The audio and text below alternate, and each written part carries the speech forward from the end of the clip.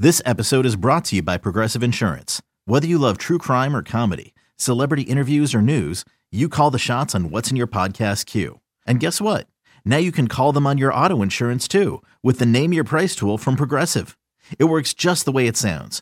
You tell Progressive how much you want to pay for car insurance, and they'll show you coverage options that fit your budget. Get your quote today at Progressive.com to join the over 28 million drivers who trust Progressive. Progressive Casualty Insurance Company and Affiliates. Price and coverage match limited by state law. Welcome in, everybody, to another edition of the Go 24/7 podcast. I'm Matthew Bruni, and joining me once again is Shay Dixon. Shay, how are you doing today? Doing well. You've wrapped up Maddie B. We're about to get hit by this bad weather, so we're recording this Tuesday mid-morning. Yeah. Maddie B, fresh off of his first year on the LSU beat, men's and women's, has ended, and within 2 days, it appears he's grown a full beard. For the people who are not watching on YouTube, but the man has now been home for 1 day and grown a full beard. Right, this is my off-season look. It was a long year. Right, I already got the off-season look going. Just fully just grow it out, and just all the stress of the year is gone at this point. All right, well, let's be real, or serious for a second. You came from North Texas. You got on the LSU beat. You covered the men's and women's team from the start.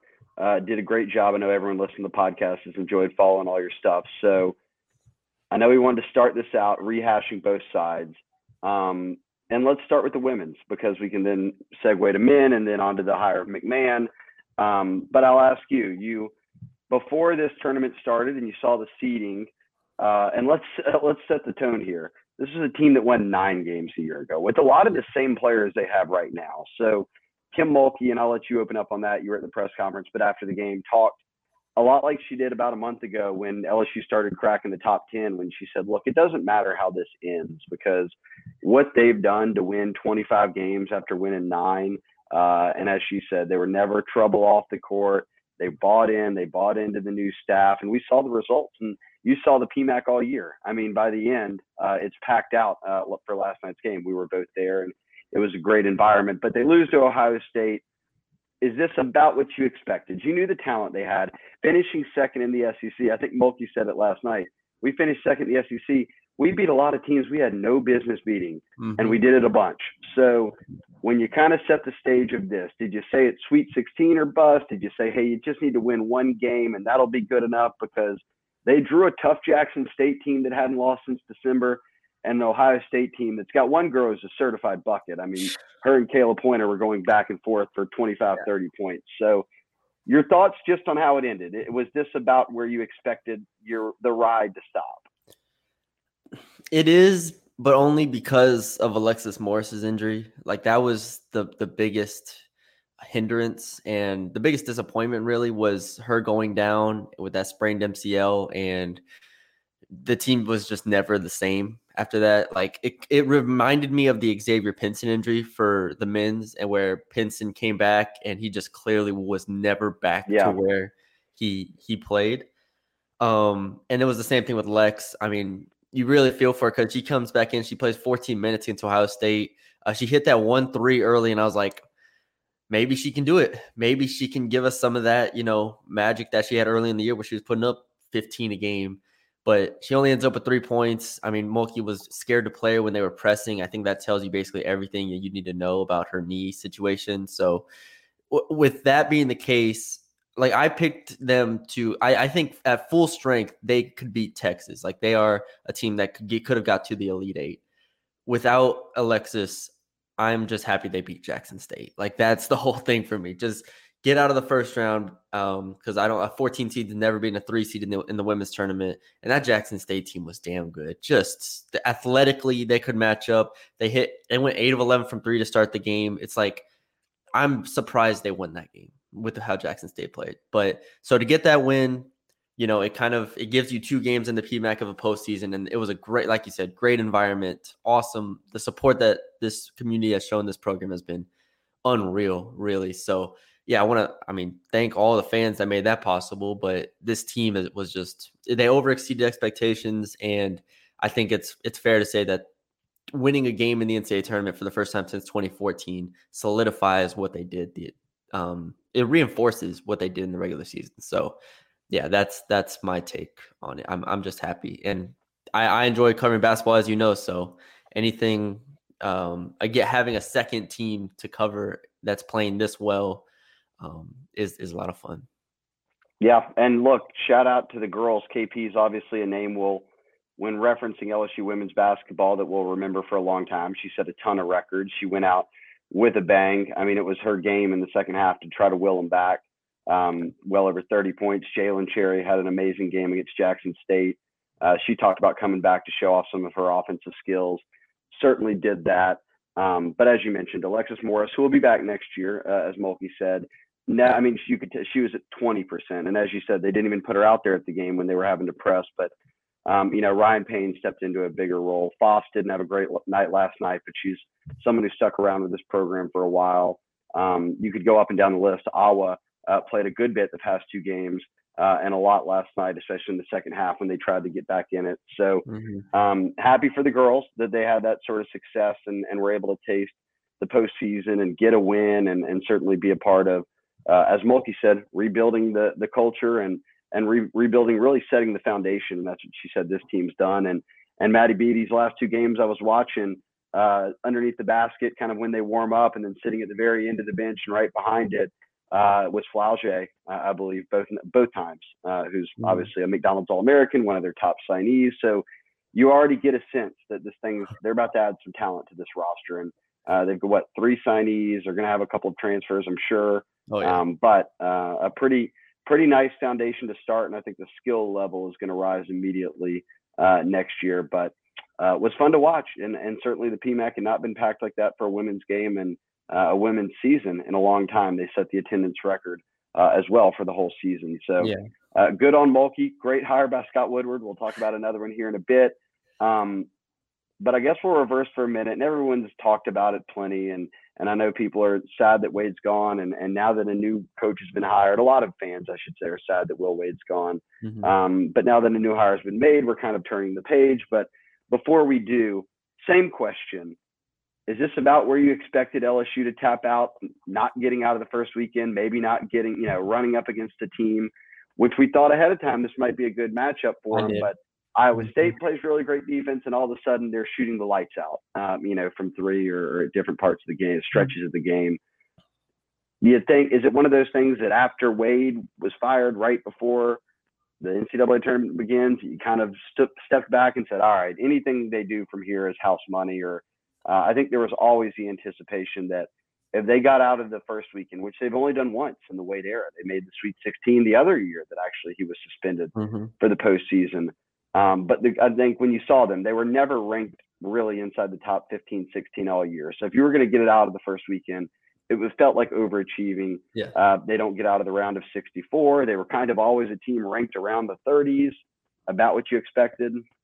Pretty much. I still think on paper they should have won this game. I mean, with how poorly they played on offense, I feel like if we just had a normal LSU performance, they probably win this game. And if we get a normal Iowa State shooting performance, they probably win this game. Tyrese Hunter for them goes 7 of 11 from 3 and hits some daggers in the second half. And you're just like, all right, there you go. It's over. When he hit that 3 over Days at the end, you're like, they win. Like you win. Congratulations. And because LSU just didn't have that at all. They didn't have shot makers. They didn't have guys to create really. I feel bad for Xavier, man, because it's clear he just wasn't 100% the entire rest of the way. And after the game, he was just like, he said he sucked since coming back from the injury, which I thought was kind of harsh, but he wasn't playing well.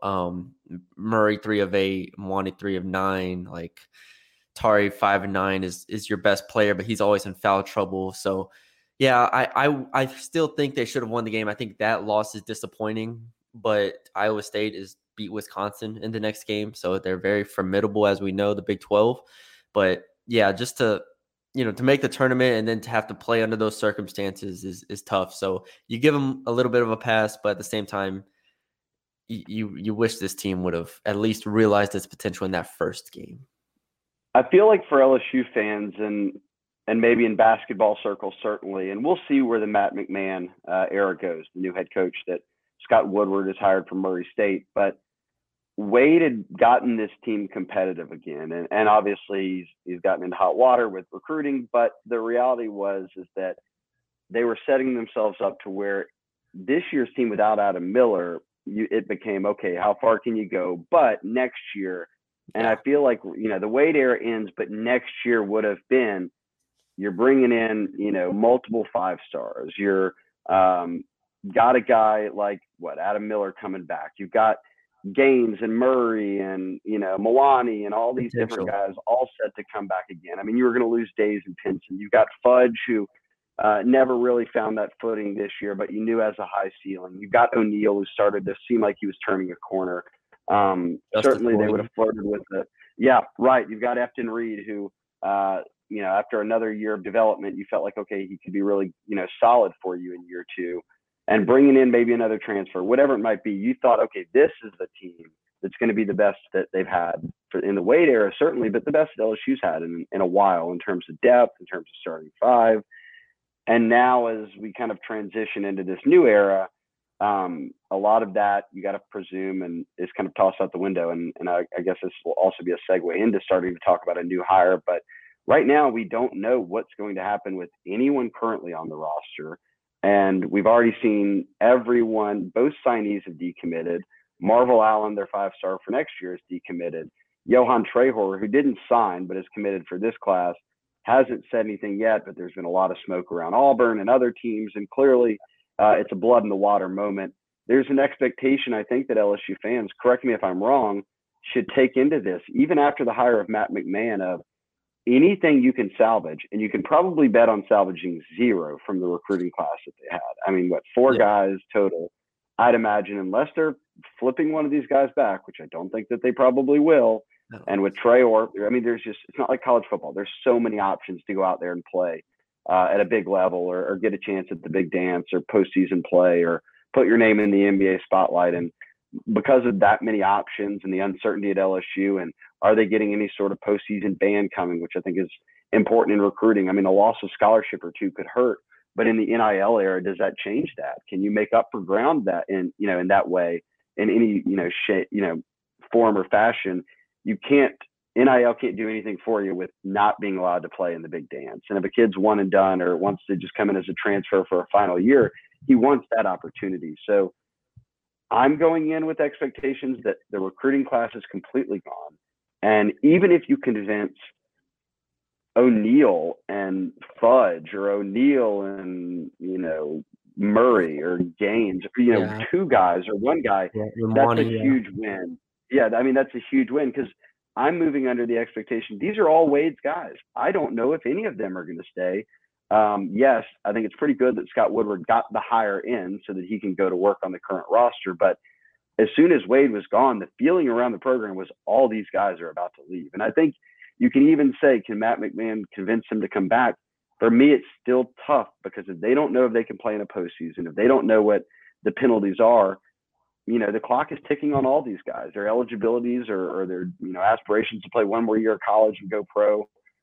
It all gets shorter by the day. So I'm moving forward, and I don't think it's an indication of how good of a recruiter Matt McMahon is. If his current roster, it's going to be a rough year when you look at what they had, what we thought they were about to be, and what they're actually going to be next year. Yeah, there's a few ways of looking at this, and I think we have to remember this team has now made the postseason 3 straight years, right? So if there was a postseason ban, this is a group of guys that is used to playing in meaningful games, right?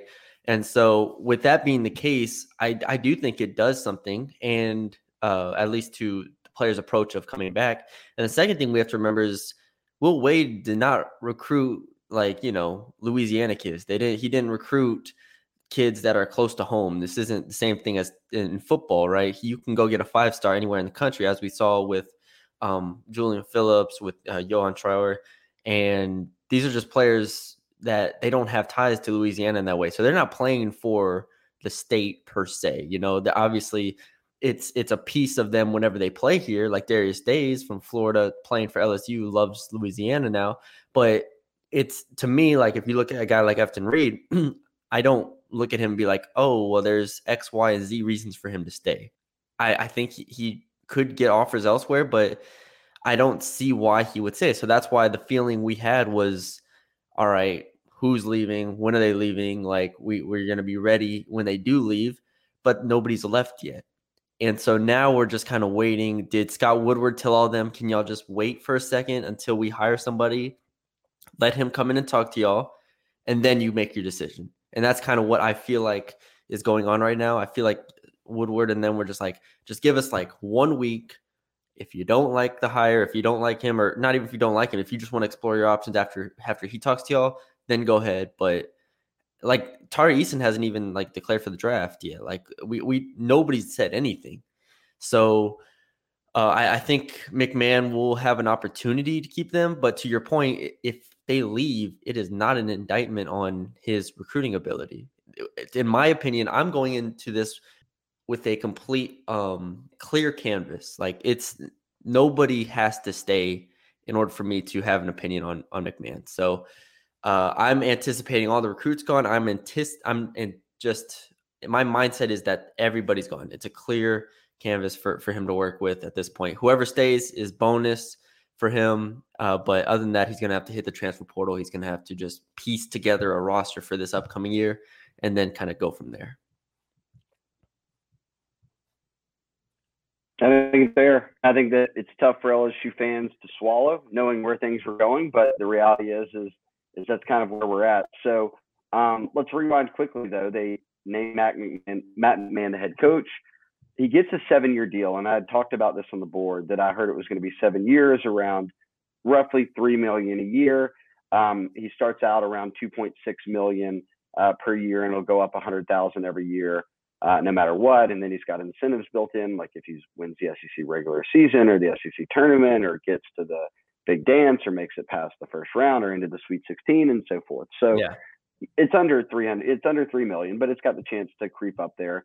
But I think the length of the deal, because $3 million is about what is the industry standard right now for these schools. Like Florida, for instance, just hired a new basketball coach, right around $3 million. Missouri's working towards a new basketball coach, same numbers. So this is about the expected range. I think what we heard early on, John Brady even said this, was look for them to give them someone more than a 3 to 4 year deal, because you don't know, you can't get a great coach or, someone you really want out there if you have looming sanctions that you don't know the penalties of yet, right? Like LSU, even with firing Will Wade, in that statement, they said this is not an admission of guilt. We're going to fight a lot of these. So we don't know ultimately what the penalties will be, but a 7-year deal carries a coach through all of that. I mean, and then you bought in to say, hey, look, you're not a stepping stone for us let's go hire someone, get us through this, potential probation era, and then we'll turn around the back end and hire the guy we really want. And Matty B, you kind of heard that early on. Tony Bennett was the name who was tossed around a bunch at Virginia, who certainly is one of the top 10 coaches in college basketball, has had a ton of success. He's won a national championship. Coaches at a powerhouse basketball school in a tough conference. So that fit all the sort of standard Scott Woodward coaching search checklist things, right? Like I'll pay a bunch of money, get a guy who's won a national championship and knows how to compete at the highest level. And when it seemed that those two sides couldn't come together, they quickly moved on. You mentioned Cleveland State's head coach. Obviously, Murray State's head coach, Matt McMahon, ends up being the guy. But those two were being looked at by a lot of SEC schools. Like I mentioned, South Carolina is in the mix for jobs. Florida just hired a job. Missouri was hiring a head coach. And you sort of saw the dominoes fall with a lot of people who seemingly had similar targets, as if these were kind of that core group of 4 or 5 guys who were thought to be those next guys to break through, into a big, SEC level type of job. When you look at, and you did some nice breakdowns, he comes with a 70% win percentage. And I wrote this down yesterday. Let me make sure I have this. I thought it was a good stat, at least to give you a feel for kind of the trajectory of what Woodward's trying to hire. So in the 5 coaches since Dale Brown at LSU, John Brady, who had some success, certainly went to a Final Four. He came in with a head coaching win percentage at 54%. replaced by Trent Johnson, who came from Stanford. He'd coached out with Utah State, I believe. Comes in with a 57% win percentage as the head coach. Johnny Jones comes in. He's now having success, still coaching, but when he took the LSU job, his head coaching record's 56%. Will Wade was a big jump. When he comes in after, 4 years at Chattanooga and VCU, his combined win percentage, 67%. Matt McMahon's been at Murray State 7 years, his only head coaching job, but that's a lot of years, 70% win percentage. So you've gone 54, 57, 56, 67 to Wade, and now 70 to McMahon. It's clear winning has to mean something, right? So are you impressed just right off the bat with that? And kind of what else jumps out at you in terms of what you've seen when you kind of dug deeply into his Murray State teams over the past 7 years?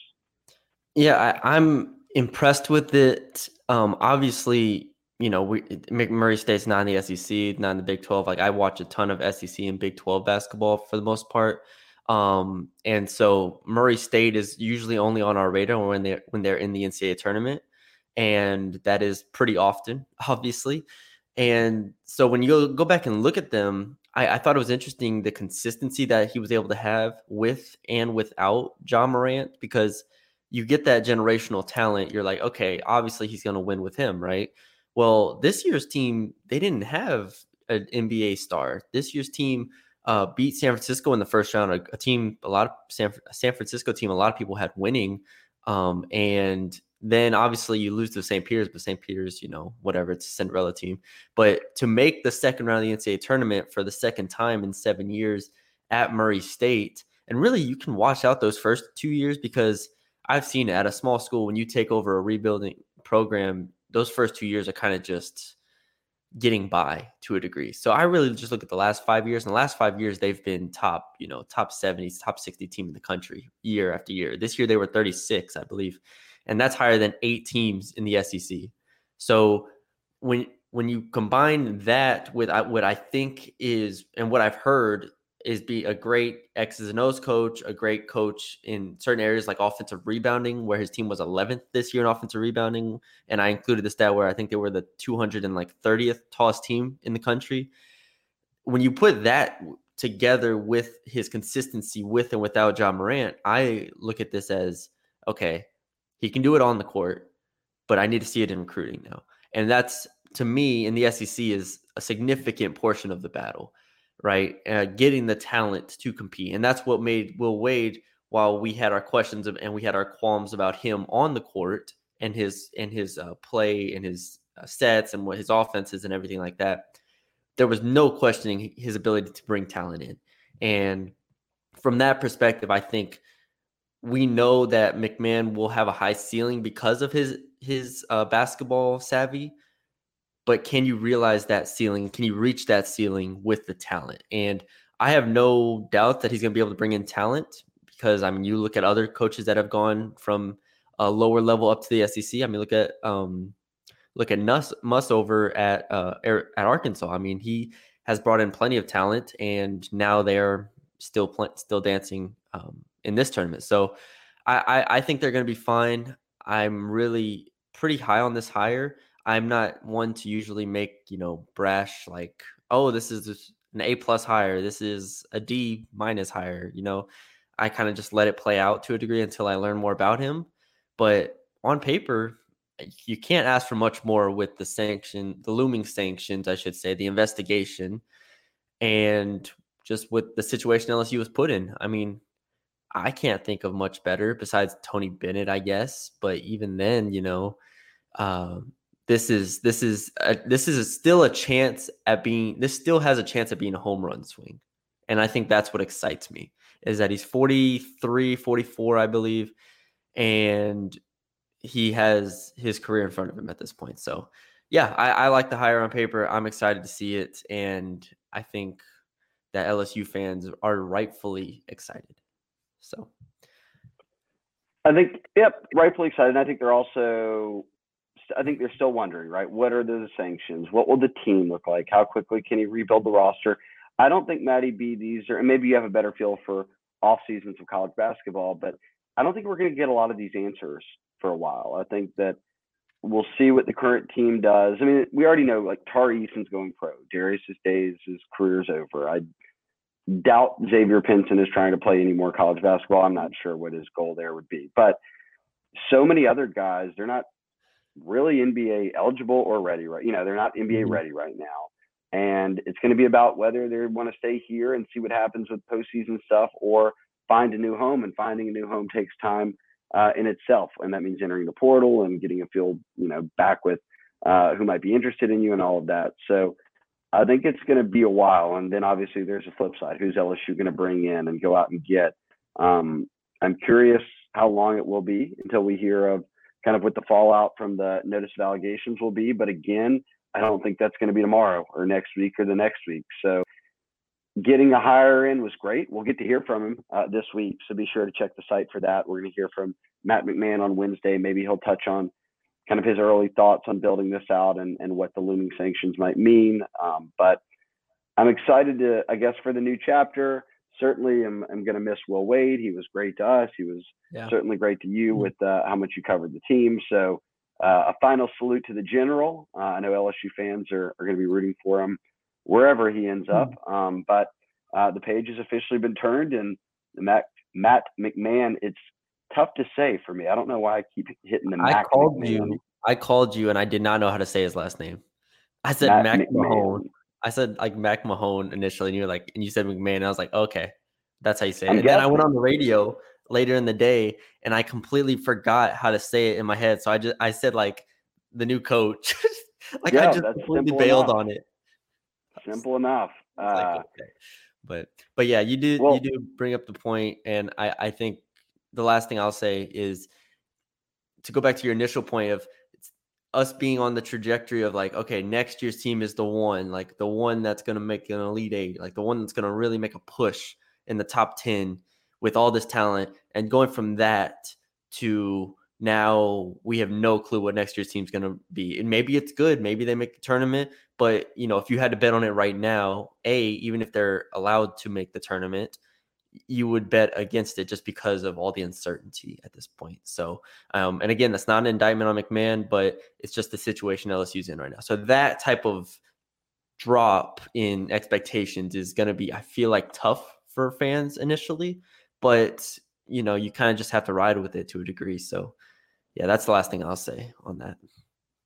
Yeah. Well, a lot more coverage of the McMahon era coming. Obviously the Mulkey era is off to a great start. That foundation's been laid. We'll see how quickly he can match it or try to sustain the level of interest, certainly, that Wade garnered from the fan base. That was the most butts in the seats at the PMAC as it built up, and this year being the most, certainly, in a while. So you hate to lose that grip you had on the fan base. Hopefully he puts a good style of basketball out there and gets some players that people stick around and they can continue to compete. Yeah, I was thinking we need a nickname for McMahon, and I don't know. I thought like the accountant or something, but then I was like, you don't want anything to do with money. We don't need anything. Oh no, that was terrible. See, this is why you're doing this, and you're not on the LSU marketing team or anything like that. Well, we've got a Matty B. He could be Matty Mac. Now we'll figure it out. We'll feel it out. We went a whole podcast without him talking about him recruiting Ja Morant either, and I think that's all people like really are holding on to at the moment. So plenty more to come, but enjoyable basketball season on both fronts. You hate for it to end, but for both teams, you knew the ride was going to come to an end well before, the biggest games got rolling. So happy they made the tournament. Yeah. Enjoyable year, like you said, to be able to cover these teams. First year here, obviously, of course. So I enjoyed it. That'll do it for our podcast today. You can follow Shay on Twitter at Shay Dixon. Follow me on Twitter at Matthew Bruni _. You can follow us on Twitter at Go247. Check out the site, like Shay said, go247.com, and become a subscriber if you're not already. So that's all we got for y'all today, and we will talk to y'all later. This is Tony Kornheiser's show. I'm Tony. You expected someone else? So what exactly is the show about? I don't know. It's a sports show nominally. Football's over, but we're finally at a point where things matter in college basketball, and baseball season is on deck. Greatest 3 words in the English language, pitchers and catchers. We have some of the best voices come on and explain what matters or what makes an upset, like Ryan does, 9/8. No, that's not an upset. No, yeah, it is, Bob. And if you're lucky, I might just tell you about my search for discounted sleep pants or my worries about what my dog just ate. Listen on the Odyssey app or wherever you get your podcasts.